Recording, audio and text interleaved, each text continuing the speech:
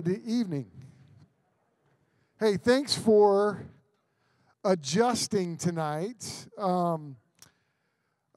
are still working out our heating issues, and so we're in the process of that. And Lucinda is doing amazing, and I'm thankful for her. So this geothermal-nuclear system that we have, wasn't that a geothermal-nuclear war? Wasn't that a movie somewhere? That's before your time. You're too young. Yeah. But this system is it's needing a little TLC, and but we're on it. So appreciate Lucinda. I do have copies of other nights if you need those. We have copies of week 1, week 2. When I printed these, I pushed print for each one of them, but one came out on cardstock, and I have no idea why. And so I just decided we'll just leave it. And so I didn't kill another tree. So you got cardstock on week 2. So if you want a cardstock copy of week 2, I got some. The finished, hey, you got to do some work, Mark. It's time to do some work, buddy. Hey, I am so grateful for the stories we're hearing. Like, I'm hearing stories of, I've never studied the Bible like this before. I've never spent so much time in the Word like this before. And I am so very grateful. Let's pray, and then we'll get started, and then we'll jump into tonight. Lord Jesus, I thank you for the opportunity to study. I thank you for the push to know your Word and to understand it. And I know that you've commanded us to understand your will, understand your word. So would you speak tonight and just continue to lead us? I thank you for Rob and the blessing he is to our church and to me and to so many. So Lord, lead us today. We love you. We need you tonight. In Jesus' name, amen. Amen. Well, but tonight it's this class is so very important for us, because it is moving us to engage the Word. I was just reflecting on Sunday as we've been in the book of Samuel and thinking about 1 Samuel 3:1 talks about the word of the Lord was rare in those days. That's a fascinating idea, for God's word to be rare. We honestly don't know what that's like, because God's given us his word. I mean, honestly, the Bible is still the best-selling book in the history of the world. And yet, it's on so many shelves, and it's not opened. I was listening to a sermon not too long ago, and it was the preacher was saying that his congregation was saying, you need to preach shorter. You preach too long. And he goes, most of you, the only time you're in the Word is when you hear me preach. So that's like 50 minutes. I think he preached like 55 minutes. So we're welcome. Rob and I only preached like 45. But he said, okay, so if statistics are right and you're only in the Word when you hear me preach, that's not very much. It's not very much. And so you ought to say, boy, I need to preach longer. Or maybe I'll preach shorter if you get in the Word more. But it was just a really great reminder of how we need to be in the Word, and most people aren't. And it's my prayer that we get more confident in being in the Word. And when we're in the Word correctly. We're in the Word we're able to interpret it correctly, understand it correctly, because we need the Word of God in our lives. And I've thought about this. In Sunday, if you were in the first service, I transposed some numbers on myself, and so I apologize. I got it right for the second service, which is a blessing of getting to preach twice. Because my wife is in the first one, and she says, "Hey, that's wrong," and so she corrects me every week. And so, no, not really. She's a blessing. But in Deuteronomy 32, verses 46 and 47, think about this. This was right before Moses died. And you remember, Moses couldn't go into the promised land, remember? Because he had disobeyed the Lord, and that was part of the consequences. Moses, you're not going to get to go. So, but God had given the law through Moses. And the word of God had come through Moses. And in verses 46 and 47, Moses had just finished reciting this song in the hearing of all the people. There was this huge song in Deuteronomy 32, and it's a rich song. And then he says in verse 46, he said to them, "Take heart." If you have your Bibles, look at Deuteronomy 32. I'll give you a second to turn there. Deuteronomy 32, starting in verse 46. So you know this is the end of the Pentateuch, end of the law that God had given his people. Moses is his death is about to be foretold. And in verse 46, Moses said to them, "Take to heart all the words by which I am warning you today, that you may command them to your children, that they may be careful to do all the words of this law." And then it says, verse 47, "For it is no empty word for you, but your very life. And by this word you shall live long in the land that you are going over to the Jordan to possess." And I loved, this is such a truth for us. God's word is no empty word for us. And we have it. God allowed us to have it in black and white, and in some of your Bibles, red letters, right? And it's not empty words for us. In fact, it's life to us. And I think about the times, and I just sat down today and even in my quiet time, just thought of the moments that God's word has been life to me. When I was praying about, I wanted to marry Robin, and she broke up with me. And one of the things that in our journey of, I figured out I wanted to marry her way before she thought she wanted to marry me. And you know, one time, right after Robin and I broke up, I picked up a hitchhiker, and Robin and I had just broken up. I picked up this hitchhiker in Oklahoma City, and he needed a ride to the Jesus house. And so I was like, going to witness to him. I witnessed to him, and he goes, "You know, a man named John Shelton led me to the Lord." I was like, "Oh, really? His granddaughter just broke up with me." And John Shelton's Robin's grandpa. I'm like, "Dadgum, I pick up a hitchhiker, and John Shelton led him to Christ.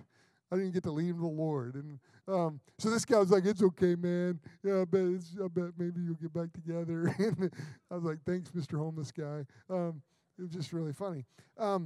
But I think back of that time, one of the things that both Robin and I did, we started studying, experiencing God. And I started getting into the Word. And God's Word was life to me. I think about the call to ministry, the times when I was like, "Lord, I don't know what to do." And God's Word would give me direction. God's Spirit would strengthen me through the Word. I think about the times of loss in my life. The times that I remember as a young youth minister being catapulted in front of our entire city, Oklahoma City, and I'm having to preach Justin Sullivan's funeral. Going, "God, I don't know what to say. I don't know what to do."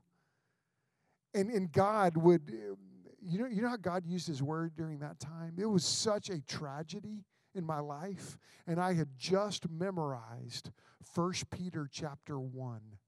And here I am facing ultimate questions. God, why are you doing this? Questions of loss, questions of where are you? Questions of doubt. God, how can this be your plan? And I had just finished memorizing 1 Peter 1, which says this about trials.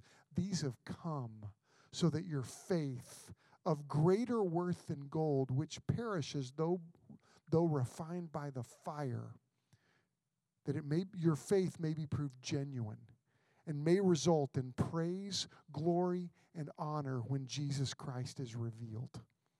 I had just memorized that passage of Scripture when Justin Sullivan died. And I was like, okay, Lord, I'm going to trust that this trial has come. And then it goes on, and it talks about this inheritance. Let me just try to quote it. Praise be to the God and Father of our Lord Jesus Christ.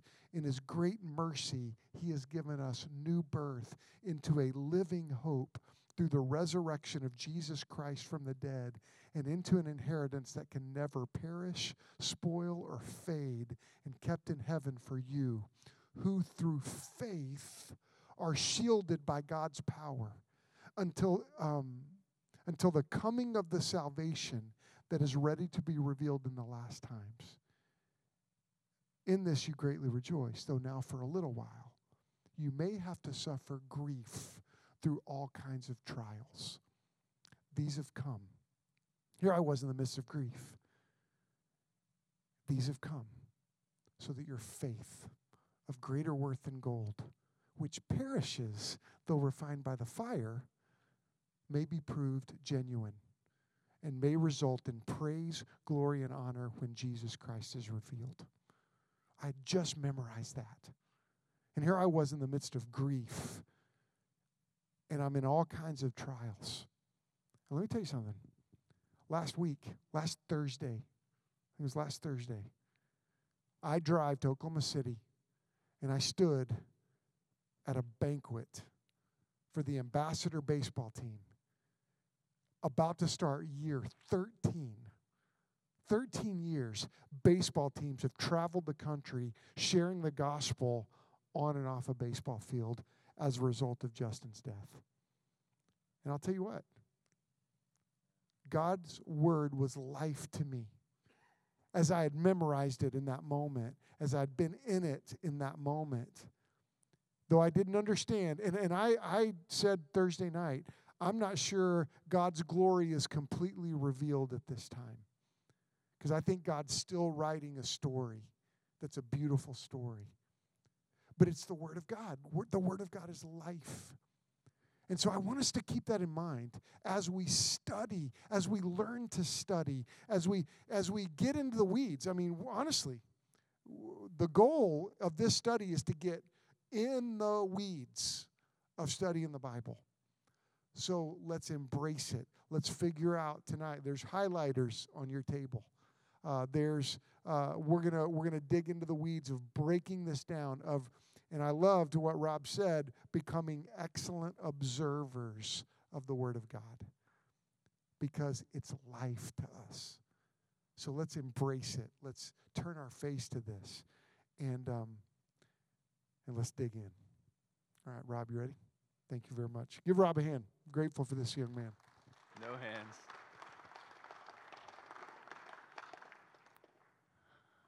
Thank you, Chris. Thank you. Check 1, 2, 1, 2, 1, 2, 3, 4, 5, 6, 7, 8, 9, 10. Perfect. All right. Sorry, Clayton. I'm going to put it over here. All right, so let me move this a little bit. As we get going this evening, I have two things to give away, as is part of my ministry, and we've been doing this in this series, and we'll give something really cool away next week. But do we have anybody in here who has a passion for discipling young folks, college-age students? Nobody. No one cares about them. Londa wins. Will someone give that to Londa? That is Focus on the Family, True You, is the Bible Reliable study. It's really an incredible DVD-driven study. I hope that blesses somebody. And then the first person that I see a hand raised gets this. Oh, Patrick, did you win last week? All right, let's give this to Patrick. You don't have to. Patrick, if you want it, you can come up here. Otherwise, Stacy will have to walk all the way back there. She'll get half of it if she does. This is Understanding Scripture, an incredible overview of the Bible's origin, reliability, and meaning, and got lots of essays by different scholars, and an incredible resource. I hope that blesses you as well. Let's get started tonight. We are in step 3, and it's a little bit different tonight. Hard for me to see as we go here. I've got this giant whiteboard. Let me move this a little bit here. So as we're getting into, is it working, Clayton? I'm pushing the button, but nothing's happening.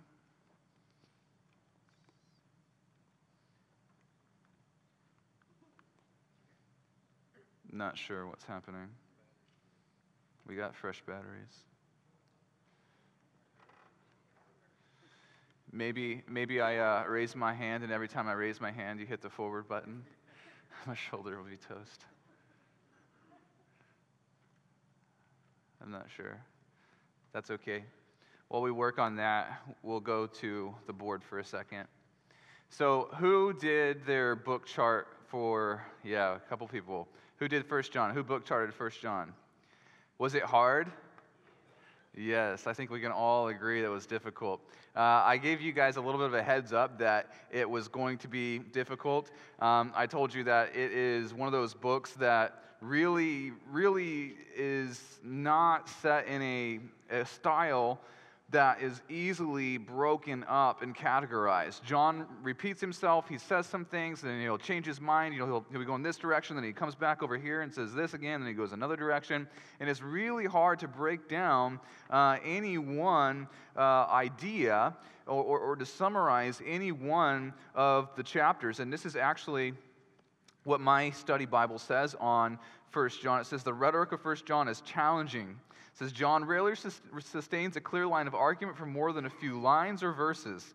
He wanders from subject to subject, unencumbered by any discernible outline. Yet, if he has no plan, he does follow a pattern. After leaving a subject, he often returns to it. And that's probably what you picked up on. You're like, okay, I'm trying to get this big picture idea, and he doesn't seem to keep a thought for very long. He says this thing, and he's running along, and then he's like, no, I want to go back and visit something else, and now I want to come back over here. So I know that it was very challenging for you, and for those of you who did it, man, congratulations. How many of you have never done anything like that before? Raise your hand. So most of us. That's awesome, all right? I hope that you take that discipline, and do many other books. Don't let it just be this one. And I chose a hard one for you. If you can do 1 John, if you can dig into the weeds in 1 John, many of the other narratives will be so much easier. And many people gave me a hard time at Calvary when I first taught this class because I did Jonah. And they're like, you picked an easy one. Did you for yourself? That's right, I did. Yeah. So it's not my first time, right? So let me do a couple of things real quick. When we're talking about the Bible, there is something that we really need to be aware of, and there is something called a translation philosophy. And so that's going to become important this week as we get into step 3 and start to talk about the immediate context. And the immediate context is where we dig down really deep into the words themselves, the sentences, and the paragraph. We're not going to go very much further than that. Last week we talked about the circles of context, which we'd say, okay, at the bullseye is really that word or sentence, then you got the immediate context, then you zoom out a little bit further, and you could say, what about the book? And then the book also has another ring. You could go out from there and say, what's this author? Who's this author? Do they have any more writings? And then is this Old Testament? Is this New Testament? And then what is the place of this book? What is the purpose of this book in the entire Bible? If we took that book out of the Bible, what would we be missing? And so we try to think through that idea, but every time we get into the weeds and start to do word studies or really start to dig into a specific passage, we first have to take into consideration that every single Bible, there has been a translation philosophy. If you have a study Bible, more than likely at the beginning of your study Bible, it will explain the translation philosophy of that Bible. There are many different translations, as many of you already know. This is my favorite translation, but actually in the evenings I read out of an NASB. Right now I preach and study mostly out of the ESV, but I will also read, thank you Clayton, in the evenings out of an NASB. My wife has an NIV, and I'm still praying for her. Just kidding, babe. It's great, too. And I actually have several NIVs, and I read them as well in desperate situations. But ESV, sorry, guys. ESV is my favorite, but it is not the only one that has the corner on the market, right? Lots of folks like the King James Version, the New King James Version. There's the RSV, NASB. There's so many different translations. But you have to keep in mind that there is a difference between them all, and it comes from the translation philosophy. So if we drew a line like this, on the far left, we'll say dynamic. Dynamic equivalency is more of that thought for thought. And it's probably hard for you to see my little marker, and I apologize. And then there's what's called a formal equivalency, and that's more the word for word. And the thing you have to keep in mind is when we are reading our Bibles, every one of us has to rely on somebody else for what we're reading. Because very few of us in this room, myself included, can just pick up the Nestle and Allen 28th edition New Testament Greek and go to town, right? Many of us can't do that.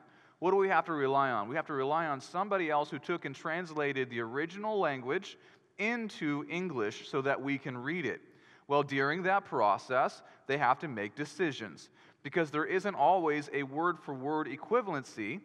And this word in Greek can mean many different things, and so to try to take it from this language to the receptive language of English, there's got to be decisions made. And so they'll have a committee of theologians and scholars in the languages who will talk about how we're going to translate this into English and still preserve the Word of God in a sense. And so what we have to think of as the dynamic thought for thought is that we're going to say we're going to take more of the work upon ourselves to not only translate this as far as its syntax and the sentence structure and what the words are, but we're really going to try to give you a good idea of what the author was getting at. What did the author mean? What were they trying to convey? Because if we do just a solid formal word for word, there may be some confusion here when you read it in English, all right? So what we have to think of is that just because it's dynamic or thought for thought doesn't mean that that is a bad thing. But it does mean that a lot of the interpretive work has already been done for you, all right? So the the translations that would fall more on the left over here, you're going to get like the New Living Translation. There's many other NIVs over here somewhere as well.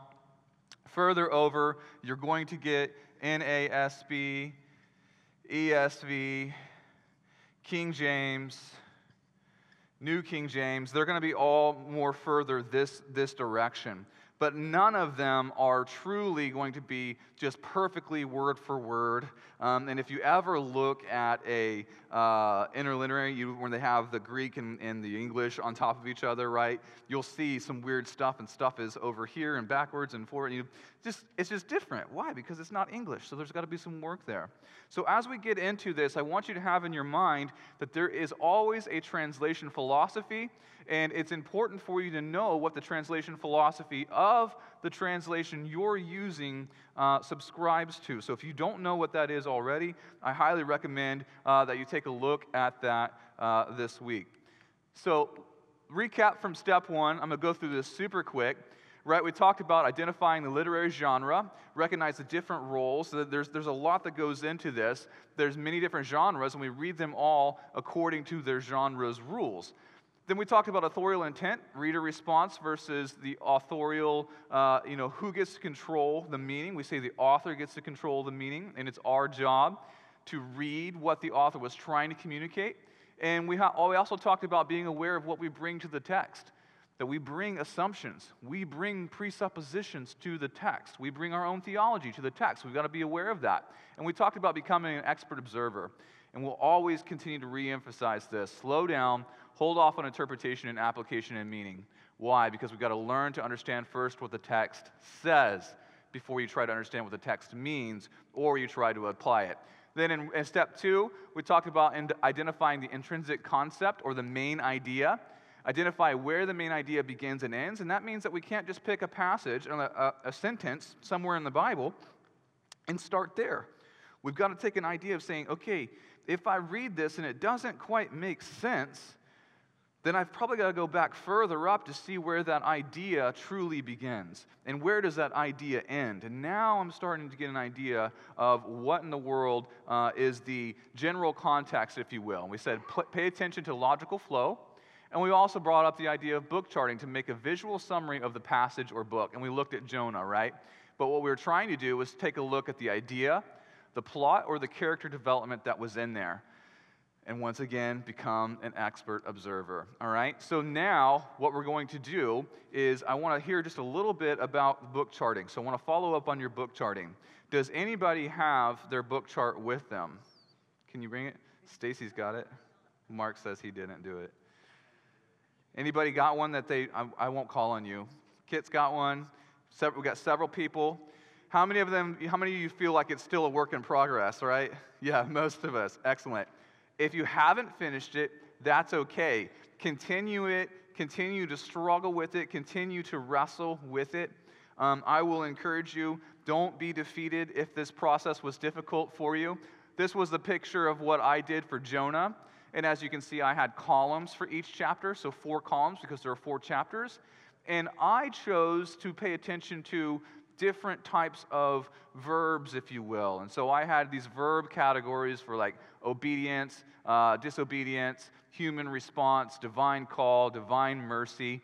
And I looked for those things in each one of those chapters. And then I would summarize each chapter with a one-sentence summary. And then at the end of it, what I wanted to be able to do was zoom back out and then say, can I, in one sentence, define the purpose of this book?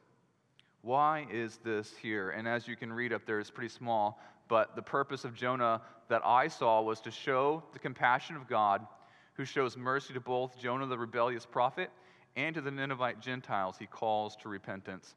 I believe that that's why Jonah, the book of Jonah, is in the Bible. There's a lot more to see there, but I think that's a decent summary to say, why is this book even here? Well, it tells us about the mercy of God with Jonah himself, but then also it's a beautiful image of God being merciful to these Gentile Ninevites in the Old Testament, right? Such a beautiful image, all right? Now, here's a image of a student's book chart that they produced. They chose to go the other direction, and so the rows were the chapters. And then if you went top to bottom on the left column, that was the big idea. So that student said, I want to see what the big idea is in chapter 1, chapter 2, chapter 3, chapter 4, chapter 5, all in the left column. And then there was this contrasting or cooperating themes in the second column. And so they chose to do it like that with some color coding. So I'm going to tell you, it doesn't matter what it looks like. Jonathan Watts, I think he took his to Kinko and got it printed out, and it's laminated, and maybe you'll get that thing framed, right? So if you want to see another idea, Jonathan did his at Calvary last semester, and he brought it with him this evening as well. So here's a zoomed-in view of that with the verses thrown up there. So just for an example for you, to keep in mind that there's no right or wrong way to do this. However you want to do this, the idea is to dig into the Word, slow down, mine it, look for themes, look for repeated ideas, look for just what in the world was God trying to communicate with this book, all right? So now we're going to talk about step 3. What are we going to do tonight? Well, this is about the immediate context, and so we're going to make historical observations, And then we're really going to dig into the literary context level 2, which is the immediate context, all right? So I want to start with this little diagram here. So what we have to recognize is that when God communicated His Word, He communicated it to a first-order audience. You and I are not the first-order audience. God had a specific people that He was communicating to when this Word was written. That doesn't mean this isn't for us. It doesn't mean that it wasn't written for us, but it wasn't written to us primarily. I know that's kind of a weird distinction to make, but there's a first-order audience. So when the letter of Paul was received by the church, and they got it, and they stood up, and they read it, they didn't read it as if, hey, this has nothing to do with us, guys. This has something to do with this 21st century church, but let's see what it says anyways. No, they're like, Paul, we know Paul, we love Paul. What did Paul say? He wrote it to us. So one person would get up in front of the church and read the whole thing to them. Why? Because it was written to them. They are the first order audience. And so we've got to remind ourselves that we are not the first order audience. And in order to understand the Scripture and apply it to us today, we have to first understand what it meant back then. So this little diagram that I've shown, I got shown up here, you can see that on the left side is this concept of their town, and then on the right side is this idea of our town, right? So I adapted this, I drew this myself, but I adapted the idea. Jonathan, I think you brought the textbook. Grasping God's Word, it's an incredible book that goes into a lot of detail into this, and that's where I got this idea from. But the idea is that there is a town over here that was the original audience, and then there's a town here, us, and we've got to figure out how we cross this bridge in what's called the principalizing bridge, and we're not going to spend a ton of time on that tonight. We will spend more time on that next week, but I want to expose you to it tonight. And so every one of you should have at least in your minds that there's a difference between their town and our town. And the first question, though, that I want you to take a look at tonight is on the left. You see, what did the text mean to the original audience? That's the question we want to wrestle with right now, tonight. So what did the text mean to the original audience? And we've got to do a good job of trying to get at that. Because then we can start to talk about what truth about God transcends culture and time. So that's what we would call the theological principle. What is true about God that's being revealed to us in that context that is still true no matter what context we're in? And so we'll talk more about this next week, but we'll say there's some differences and we've got to get over that river and get to our town. And the only way we can do that is through the principalizing bridge, recognizing theological principles. So that's something tonight that you should have in your mind, is that there are something called theological principles. And those are principles concerning the nature of God that are true in all times for all people. And you got to look for those, because those are the things that you can start to say, I don't care what difference there are between then and now, God is the same forever. So what was he telling those people about himself then? Because that's going to be the same stuff that's going to apply to us today, all right? But what we first have to ask is, what did it mean to the original audience? So I want to throw out a couple of scriptures here. We're going to wrestle with Philippians 1, 3 through 11 here in just a second. But for fun, we're going to start out with a couple of passages in Deuteronomy. So actually, turn to Deuteronomy, and we're going to wrestle with those first two passages that are on the screen. So Deuteronomy 22, verse 8.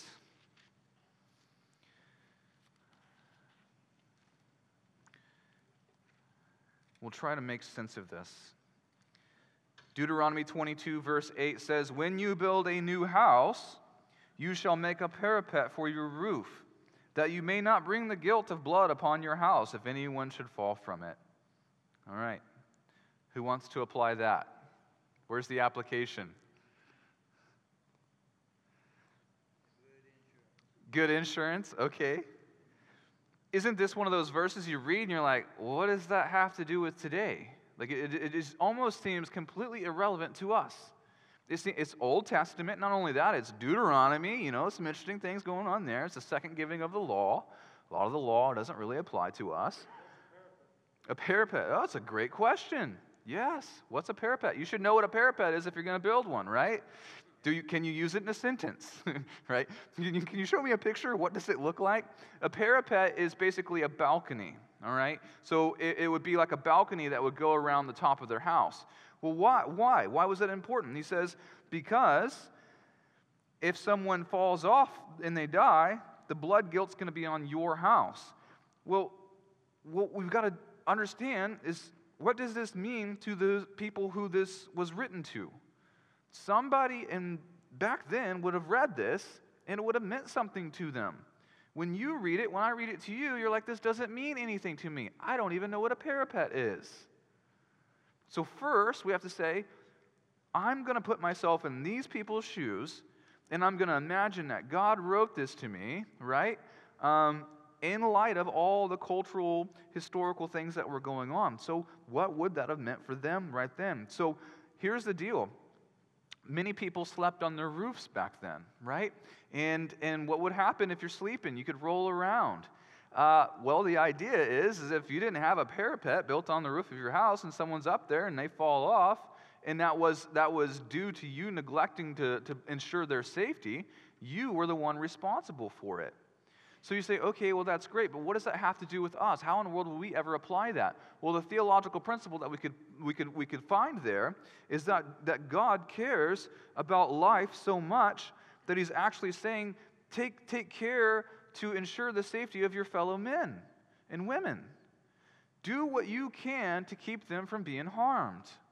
So you can apply that to today, right? So probably, if you can help it, it's good for us to look for ways in which we can mitigate people's risk. I'm not going to ask someone to come do something dangerous at my house, and knowing that they're probably going to get hurt doing it. That would be irresponsible of me. It would be irresponsible of me to drive down the highway doing 150 miles an hour just to see what my car can do.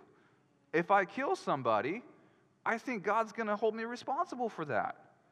Right? So it's that idea that the theological principle is that God cares about human life, and we can't just be careless.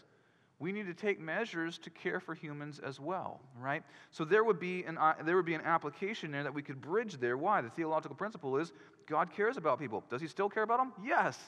Does he still hold us responsible if we're careless and people get hurt? Yes. Now, that's a lot to pull out of one sentence. There's a lot of different places you can go. I'm not saying I have this here exhausted, but that would be one thing that I would start to say, okay, what was going on? What did it mean to them in their own town? Now, just go over just a little bit, and we're actually going to take a look real quick at 23, 7, and 8. So Deuteronomy 23, 7, and 8. He says, you shall not abhor an Edomite, for he is your brother. You shall not abhor an Egyptian, because you are a sojourner in his land. Children born to them in the third generation may enter the assembly of the Lord. I'm not going to unpack this, but this is an interesting thing to look at. Well, who are the Edomites, right? Well, yes, but it says that they were your brother, for he is your brother. So you got Jacob and Esau, right? You got this interesting thing going on here. And then it also says, not abhor the Egyptian because you were a sojourner in his land. Do you see that? It's like God is saying, even though you were enslaved in Egypt, you were a guest there. And you flourished while you were there. And remember, they left with a lot of their stuff, didn't they? And it's just this way of, don't think you're better than anybody else. Even though there was this interesting thing that happened, you were a sojourner in his land. You lived somewhere else for a while. You ate off someone else's table for a while. And it causes deep humility. And this is what he's saying to these people. Do not abhor an Edomite, for he is your brother. That whole Jacob-Esau thing that was going on. And luckily we do see in Scripture there was some reconciliation that happened, yet they still would battle later on, right? There's still some interesting things that happen. But here with the Egyptian, he's like, a children born to them in the third generation may enter the assembly of the Lord. Wow. Go look into that. Go research that, because there's some beautiful stuff that's hiding under there, all right? But what we want to do real quick is turn to Philippians 1, 3 through 11, and we're going to dive into this just a little bit. We are, just to recap, working on step 3, which is taking a look at the immediate context. We want to do a good job of getting down into the weeds in the immediate context. So I have it up on the screen for you, Philippians. And I want you just to read that passage really quickly. I'll be quiet for just a minute and read that passage, and we'll talk about it. I'm looking around and I see some heads still down, and that's okay. Many heads are up, and so we're going to continue on for the sake of time. Philippians, step 2 would have been to dive into the general context, right? Which would have included taking a look at the genre. We would have wanted to know who wrote this. We would want to put this text in its right context, meaning look what's before it and what's after it. What's interesting is that we started in verse 3, didn't we? So what should we do? Let's go back up to verse 1, right? That would be a pretty good idea to put this thing in context. Because some of the clues that we're going to look for are in verses 1 and 2. And you'll see that here in just a second. But what we want to do is we want to take a look at this. So the genre, Philippians was written by the Apostle Paul, belongs to the genre of epistle. It's a letter, correct? This means that the interpretation will consider the fact that this passage would have been read in public and was intended for application and practice by the church in Philippi, and more generally, the body of Christ universally. All right, so this was my attempt to write something about the genre and the meaning of the genre. That would be one of the first things that I want to look at when I'm taking a look at this passage, right? So, but then also, I want to understand the initial or intrinsic conception, right? That's that thing we talked about last week. What's the big idea? Where does it belong here in this passage? So the intrinsic concept begins in verse 1 as Paul addresses his letter to the saints in Philippi, and ends in verse 11 as Paul focuses on expressing his thankfulness for the partnership of the Philippians and his prayer that they would continue in maturity in the faith until Christ comes again. So that's pretty clear by your groupings that your Bible probably already cut these paragraphs up into groups. You got a heading here that says, mine says Thanksgiving and Prayer. Do you see that goes all the way through 11, and then verse 12 has a new heading? Most of your Bibles probably has that. Is there anybody who doesn't have a new heading in verse 12? Raise your hand. Okay, so Carmichael, real quickly, what do you have if you don't have a new heading at 12? Where does it just keeps going on until what? It goes all the way till chapter 2? What translation do you have? Okay, all right. That's interesting. Most of us would have that heading, though, at 12. And I believe that that's a good grouping for that intrinsic conception, that big concept that this is belonging to, because he kind of changes gears a little bit in 12. Now, all of it's flowing together in a way, but really, I would say that the beginning of this is verse 1, because 3 doesn't really, yes, conceptually it's okay, but there's some critical clues that we need in 1. So I would say back up a little bit, and that's where I'd push on that heading that starts at 3. I think it's a good logical heading, but I would say I think it needs to start a little bit earlier if I'm really going to put this thing in that general context, step 2 type of idea. All right, so let's continue on. So observations. Well, first off, historically. This is a little paragraph that I wrote for the historical observation here, and this is the value of having a study Bible. This is my big old study Bible, and in the beginning of every book of the Bible, it has all sorts of historical background for you, and I know many of your study Bibles will do the same thing. That is very, very good. And this is a little blurb that I got just thinking through it and wrestling through that. So I said I'll read it for you. From a historical perspective, it is worth noting that the letter to the Philippians was written by Paul from prison, and it was written in part to thank the Philippians for their financial support that Paul had received from Epaphroditus, who was also a member of the church in Philippi. The church in Philippi was the first church that Paul started in Europe, And Philippi was also where Lydia was converted after hearing Paul preach the word and would become part of the church established there in Philippi, as seen in Acts 16. When Paul mentioned that they were partners in the gospel from the first day until now, he must have been considering these historical facts about the church in Philippi.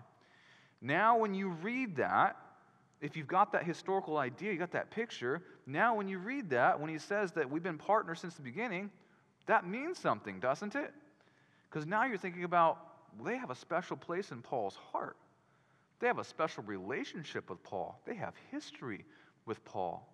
And so that historical observation is important for us to get to a good interpretation. But also culturally, the church in Philippi was made up of Gentile converts. Philippi was a Roman colony that would have been heavily influenced by Roman culture. This included the worship of the many Roman gods, the influence of the Latin language, as well as Roman entertainment, such as the theater. There was also much in the way of Roman culture in the forums, shops, and tax exemption status that attracted Roman military veterans to settle there. So this would have been a lot of people here who would have served in the Roman army. But now if you were ex-military, you get these tax breaks, you're going to go live there, right? It's kind of like Florida. Don't have to pay taxes. That's not true. But I don't know why people retire in Florida other than the beautiful weather, maybe. But think about that. That's the historical and cultural context that this church would have been living in. So when, think of their ministry. I don't know what kind of ministry programs they would have had, but it likely would have been, hey, we're thinking about these people who are around us. And surely it would have included these Romans. Why? Because that's who these people were. This is the town that they were doing ministry in. So there's some cultural observations. Then literary, right? There's a lot here. The first observation is that the passage is an epistle and was meant to be read by a church for encouragement and instruction. The flow of the passage is informal and personal, filled with Paul's personal expressions of love. You see that. He says thankfulness, right? An intentional yet hopeful prayer towards and for the Philippians. There was a continuation of this theme of prayer beginning in verse 3 when Paul notes that in every prayer he thanks God for them. And it continues in verse 9 when Paul expresses his prayer for them that they would continue to grow in their love, knowledge, and discernment. There is also a visible instrumentation seen in the instrumental relationship between the work of God and their partnership in the gospel work with Paul, and the continued spiritual growth as God will continue the work he began and will bring it to completion at the day of Christ. There's this beautiful thing that's going on here. So literarily, there's a lot of different stuff that we don't have time to unpack there, but take note of that as well. But then from another side of it, look at this grammatical section. This is where we're going to spend more of our time tonight. So I wrote this. Paul uses several nouns at the beginning of the letter, starting by naming himself and Timothy while identifying as servants of Christ. Do you see that pronoun I and you? When you look at your scripture, verse 3, it says, I thank God in all my remembrance of you. Who's I and who's you? You have to go back up to verse 1 to get that. Paul and Timothy, so we would take it, Paul's the one who's saying I, and then 2, all the saints in Christ who are at Philippi with the overseers and deacons. So this is the church in Philippi. So when we're looking at the grammatical stuff, we've got to look at this, right? But then also the words always and every. Those are things that come up. And then there's this may in verse 9 that implies a future attainment of the subject of Paul's prayer for the Philippians, namely love, knowledge, and discernment, leading to their future ability to prove what is excellent. And Paul is confident, as you see in verse 6, where he says he is sure. So these are the things that we want to look for when we're looking at the grammatical things that are in the text that help us understand what is being communicated. So here's what we're going to do. We're going to practice. At your table, we're going to look at the sheets that you have. So get your sheets ready that have the little colors at the bottom of them. It should have 1 John 1 through 4. And we're going to spend some time digging into the grammatical observations this evening. We're going to spend about 10 minutes doing these things. If you have a yellow highlighter at your table, we may have to share them because I didn't have enough of them for every table to have multiples of every color. Some of you do, and that's okay. So the first thing that you're going to look for is you're going to highlight all the verbs. Now, you got a key down there at the bottom. I know some of us, it's been a minute since we've been in school, so we're like, what's a verb, right? Verb's an action word. Then we want to highlight nouns. Those are people, right? Places, things, those kinds of things. Those are going to be blue. And then pronouns are going to be either pink or purple, depending on which color marker you have. And as we saw just a second ago, a pronoun is a substitute for a noun. When it says I or you, that's a pronoun. Those are the things that will be highlighted purple. And then look for repeated words or phrases. And you can underline those. And then you can see on your sheet, I've got some things circled. There's pens in the back of every chair. If you can get that out, you need that.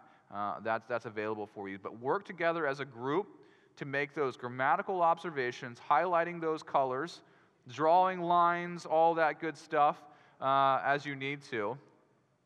Identifying important relationships, repeated words, phrases, all that good stuff. So I'm going to let you spend a few minutes doing that. Up on the screen is a preview of basically what you should have at the end of it. I will. Just so you know what you're looking for.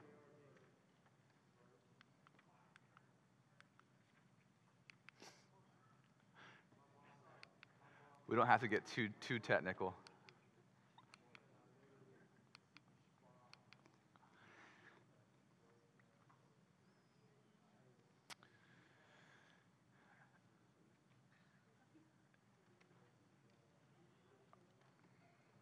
I'll ask Jonathan and Mike Roark to wander around and help any tables that may have some questions. They are seminary students. They've graduated from hermeneutics already, so they'll be walking around if anyone needs any help, just to take a look over your shoulder, so don't get scared when they come by.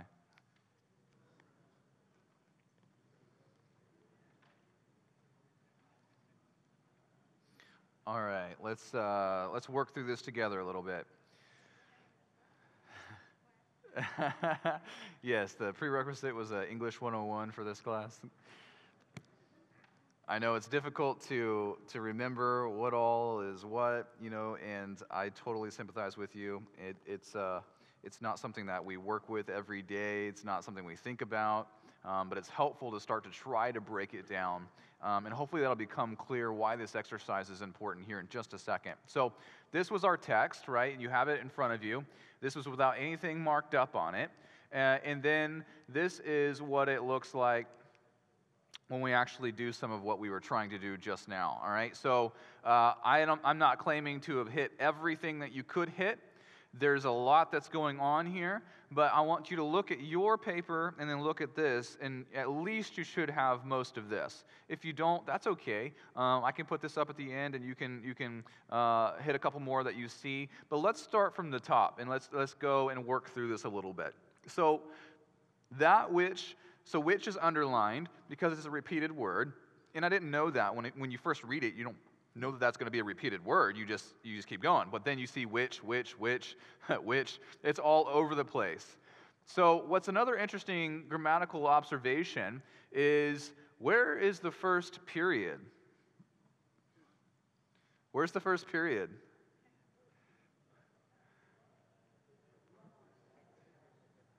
Jesus Christ. Isn't that funny? You don't see a period until after his son, Jesus Christ. So there's some comma abuse in there, isn't there? And that's okay. But take a look at those types of things. So what that means is this is a continuous thought. He's building all these clauses and relationships. And he's not done with this thought until he puts that period there. And then he has and we are writing these things so that our joy, so on and so forth. Okay, so let's go back up. So that which was from the beginning, which we have heard. Now that, and I think a couple of people out there said, what do we do with that? And that's a good question, because that, in this sense, I think is referring to Christ. But it's an interesting thing to wrestle through. So I think it's perfectly fine if you would have colored that as a pronoun, because I think in this case that could be a pronoun referring back to Christ or the Word, right? So if you want to put that one up there, that's one that I didn't get the first time around, and I think that that's a great observation to make. So we, pronoun we, who's we? Well, who's writing this, right? And this one right here. So John is writing this, but he's also saying, he's about to go into this argument that this is an eyewitness account. He says, that which we have heard, we have seen with our own eyes, looked upon, touched. Do you see all of those? You can't do all of those things unless you're an eyewitness to Jesus Christ. So when you slow down and start to make these relationships, now it starts to become a little bit more clear. So this is where I would say, okay, when I start looking at these, I'm going to draw lines to seen, looked, heard, seen. Do you see that? To me, that was something that started to pop out, and so I started to connect those. And then I asked myself, what types of people can do this? Eyewitnesses. Those who walked with Christ are the ones who are qualified. So John's initial argument is he says, everything that I'm going to tell you, let me qualify by saying, I saw it first. I heard. I touched. I looked. Do you get that? There's a whole sermon right there. So, keep going. We have seen with our eyes, which we have looked upon and have touched with our hands, concerning the word of life. So that word of life is Christ as well. The life was made manifest. Life is a repeated word. Made manifest is a repeated word. And I think that made manifest is also an important relationship. We'll see that here in just a second. We have seen and testify. Now I've got 3 arrows coming off of testify because I think it's related to proclaiming. And proclaim is going to be a repeated word. And then writing. Part of what he's doing in writing is testifying to this, isn't it? And he says, and we are writing these things so that our joy might be complete. So this part of testify is a testimony, and it's a first-hand eyewitness account, his testimony. And he's writing that testimony as well. So that which we have seen and heard and proclaim. All right, so now the verb here, proclaim, has a purpose. Also to you, so that's his audience, so that you, too, may have fellowship. And that's a verb, to have fellowship. So he's testifying, he's proclaiming with purpose. The end goal of his testifying, his proclaiming, is that everyone else can have what he has. Because it says to, so that you too. To is pretty important, right? Yeah. May have fellowship with us. Who's us? Well, all those who currently already have fellowship with Christ, namely John and the rest of the apostles and everyone else who's believed in Christ up until this point. We can't really go line by line and say who all that is, but at a minimum, it's John and the other apostles, those who saw, heard, touched, right? They qualify for that. So, if you listen to his words, this is something that you can have. You can have fellowship with them. And indeed, our fellowship is with the Father and with his Son, Jesus Christ. His is referring to the Father. That's the pronoun. Because instead of saying Father, again, he's going to use his, but that his refers back to the Father. Whose Son? It's the Father's Son. Who is the Son? Jesus Christ. So he builds this argument and says that those who have seen, heard, touched, those who are proclaiming, they're the ones who have fellowship. But it's not just a generic fellowship. He says we have fellowship with people, beings. Not people in a human sense, but with individuals. Now that complicates things even more because it's a Trinity, right? But we won't get into that tonight. There is the person of the Father. There is the person of the Son. There is the person of the Holy Spirit. So he has fellowship with the Father, and with Christ. And so he says, and we are writing these things so that our joy might be complete. So it's such an interesting thing when we start to really dig down and drill into the text like this. Now, I don't recommend that this is every time you come to the Bible that you're going to have to do this big old formal exercise. That's not the point. But if you come to a passage that maybe you've got to teach on, or a passage that you really want to understand well, and you want to slow down and make observations, this is an incredible tool to do that. And you actually will start to train yourself that you won't need to color things and draw arrows and all that. You'll start to see them. And that's what I believe separates someone who's good at exposition and someone who's more amateur in it is that you won't see those connections as clearly or as quickly. But with practice and effort, you'll start to see those relationships. And I tell you that the best preachers are those who can make those relationships be clear, and you expound on those relationships. You expound on those observations. Have you ever sat under preaching where you're like, I don't see any of this in the text that we're working through right now? I mean, just quick raise a hand. We won't name the preacher's name, but have you ever sat under teaching like that before? I've done, let me just clarify. I've done teaching like that. And you look at your Bible and you say, there's a disconnect. Whatever you're saying has nothing to do with what this is saying. And that's not to say that there isn't room for topical preaching. That can be of benefit, absolutely. But the way that the Father and the Son and the Holy Spirit has chosen to feed the sheep is through the written Word of God. So what our job is to understand the Word of God. And what the preacher and teacher's job is to expound the Word of God to feed the flock who desperately need to eat on the Word of God. So a good preacher will start with the Word of God, stay in the Word of God, and end with the Word of God. That doesn't mean that you can't put personal context to it. Doesn't mean that you can't give analogies and examples and build word images.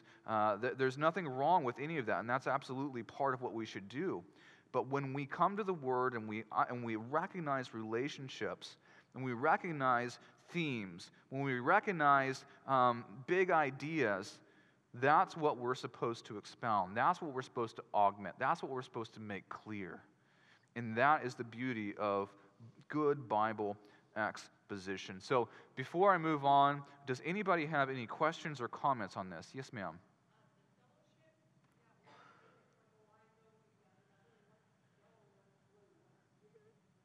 Yeah.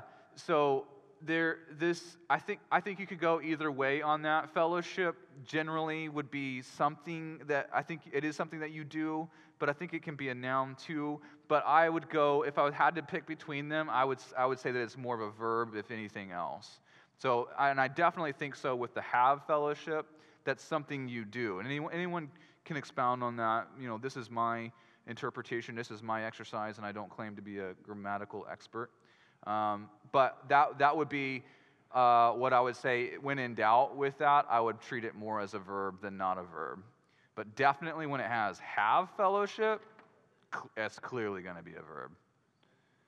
That's something that they possess. It's something they're doing. They're fellowshipping with, right? So we go to a fellowship. We fellowship.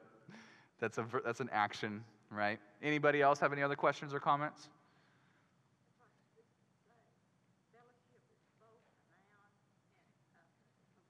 Okay, she says that fellowship is both a noun and a verb, and that's why I did blue and yellow. Anybody else have any other questions or comments on this step?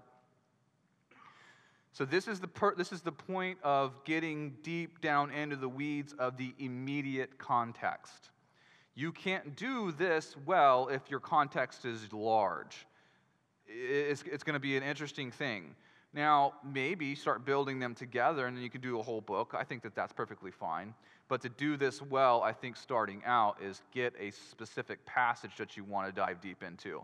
And the first step is to say, where's the intrinsic idea? Where does this idea begin, and where does this idea end? Big picture. Those are your borders. Then dive into that section to start to make these grammatical observations, these literary observations, to start to dig in just a little bit further, right? Paying attention to our nouns, verbs, pronouns, repeated words, important relationships, all that good stuff. So what we'll do now is we'll take a look at this passage we just read together, and I started it, I didn't finish it, but this is kind of what I would start to do with the Philippians passage, right? I thank my God. So we start off with the purple, right? The pronouns, all that good stuff. I thank my God. Well, who? Who's writing this? The pronoun I refers to Paul. So Paul is writing this. I thank, thanking is a verb, my God, in all my remembrance is a verb, of you always in every prayer, right? And like I said, I did not get all of them in this. This was just a very quick, how would I start? How would I start to make observations here? But you start to see what it can start to do for us, and we start to look at these types of relationships, repeated words. We start to see these types of things. And so I would recommend taking Philippians 1, 3 through 11. That could be your homework this week. Actually, your homework is to do it to any passage you want to. But maybe since we've already started reading this one would be a good one to finish out as part of your homework. Now, I know this is incredibly small. It's on the back of your handout as well. But these are some of the structural and literary relationships within a biblical book. You're going to need your magnifying glass, so forgive me. But there's some of these different things that are important to look at, and I'm just going to go through a couple of them real quick. So comparison, contrast, repetition, continuity, right? Climax. There's all of these different things that you can start to see. Explanation and analysis. One of the beautiful things when you come to a text and you start to see that there's contrasts, you stop and say, okay, what's being emphasized here? And in 1 John, when you looked at it and when you book charted it, what was a big contrasting theme all throughout? Can anyone throw out what was a contrast? Yeah. Light and darkness was a contrasting theme all throughout. What was another contrasting theme? Yes, okay, so God and false teachers, Antichrist, so that stuff. Anyone else? Truth and light, very good. What was that? Love and hate. Oh, that one's a big one, isn't it? What's another one? Yes, truth and lies. What else? Life and death. Okay, what else?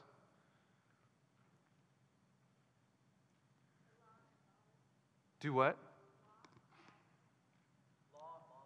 Oh, yes, law and lawlessness, yep. Mm-hmm. Yep. Obedience, disobedience. There's so many of them. That could be an exercise in and of itself, just looking at all the contrast that 1 John goes through, all right? Climax is the kind of a thing that usually happens in a narrative, right? The story is building, and then this great thing happens, all right? Imperatives. Have you ever heard of an imperative? Those are those ideas where it's saying, I beseech thee, right? I command thee, I encourage thee, like I implore thee. That's an imperative. One of the most beautiful things that you can do is to teach yourself to pay attention to imperatives. Because when the scripture gives an imperative, that is like non-negotiable stuff. There may be other things that you can look at and say, okay, we can wrestle with that a little bit, but then when there's an imperative, that's the stuff that you say, all right, I've really got to take this seriously, all right? So there's some other things in the list, right? Harmony, right? There's harmony that you can see, and that's a lot of we see in the poetry. There's generalizations. There's all sorts of different things that we can start to look at, but also like when we look at the idea of analysis and clauses, that's another thing to pay attention to. The word if. If is a clause conditional kind of word. When you see if show up, that's a good time to slow down and start to say, all right, what's this argument here that they're building, right? And 1 John said that a lot, didn't he? He says, if you do this, if you say this, those are clauses. Those are conditional statements. Yeah, that's the therefore. That's definitely something to always consider. Does anybody else have any other examples that they like to think of when they're looking at things like this, structure and literary relationships within biblical books or biblical passages? When you're reading it, is there anything that to you that you just are very conditioned to see clearly and just really stop and take note of? Does anybody have anything like that? Do what? Abide. Okay, so anywhere in the scriptures where you see that kind of a theme, that's a catch for you? Mm-hmm. Yeah. That's right. That's right. Purpose statement. Okay, what are you thinking? Yes. Mm-hmm. Paul said purpose statements, and he's talking about where he says, "And I have written these things so that you may know," right? This beautiful thing. So you too may have fellowship with us, indeed, with the Father and Son, and we are writing these things so that our joy may be complete. There's another purpose statement, right? The Gospel of John, at the end of it, he says why he wrote it, right? There's a lot of other things, but these are the things that we wrote. So what? That you might believe. So great point, purpose statements. Anybody else have anything else? Yes, Fitzler. That's interesting. Okay. Where is that? What number is that? 24? Oh, those ABBA relationships. Like black, white, white, black. Usually that's like in poetry and stuff. You'll have these patterns that you'll pick up on. I don't typically stop and pay too much attention to those. Not at this point in my life. Maybe that's phase 2 where I'll really start to pay attention to those. Great one though, Bruce. Thank you. All right, so let's recap here, and then actually I don't know how we're finishing tonight. I think Chris left. Well, yeah, I don't think we'll pray and get out of here in a second. I'm just making sure he's not in here, because if he is, then I'll turn it over to him, but I don't see him. So let's recap real quick. So make historical observations. What did it mean to them? We want to take a look at theological principles and then really get into the flow of thought, repeated words, nouns, verbs, imperatives, all of that stuff that lives in that idea of the literary context. And this is important when we remind ourselves that the author determines meaning. The author is the one who controls meaning. It's our job to interpret the meaning. It's our job to find the meaning. And so what we will do next week is we will actually do interpretation. We will produce interpretations of texts. And it will be a challenge for us. I won't tell you what text, because I don't want you getting ahead. We're going to work on it together, and it'll be a challenge. But our goal will be to produce a one-sentence interpretation of the passage that we're going to look at. But I want you to keep this in mind. How many commas did we see with Paul? So we can have some comma abuse, but our objective will be to produce a one-sentence interpretation of the text that we look at, all right?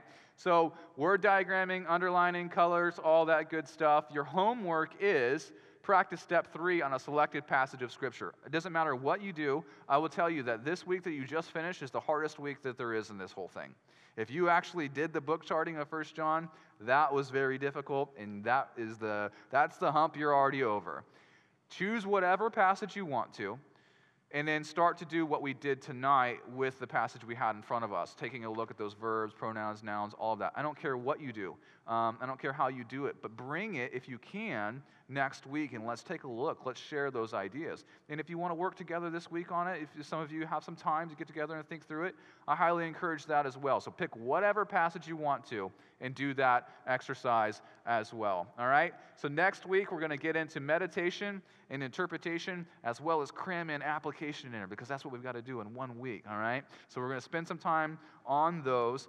So with that, Let us close, and I will dismiss you.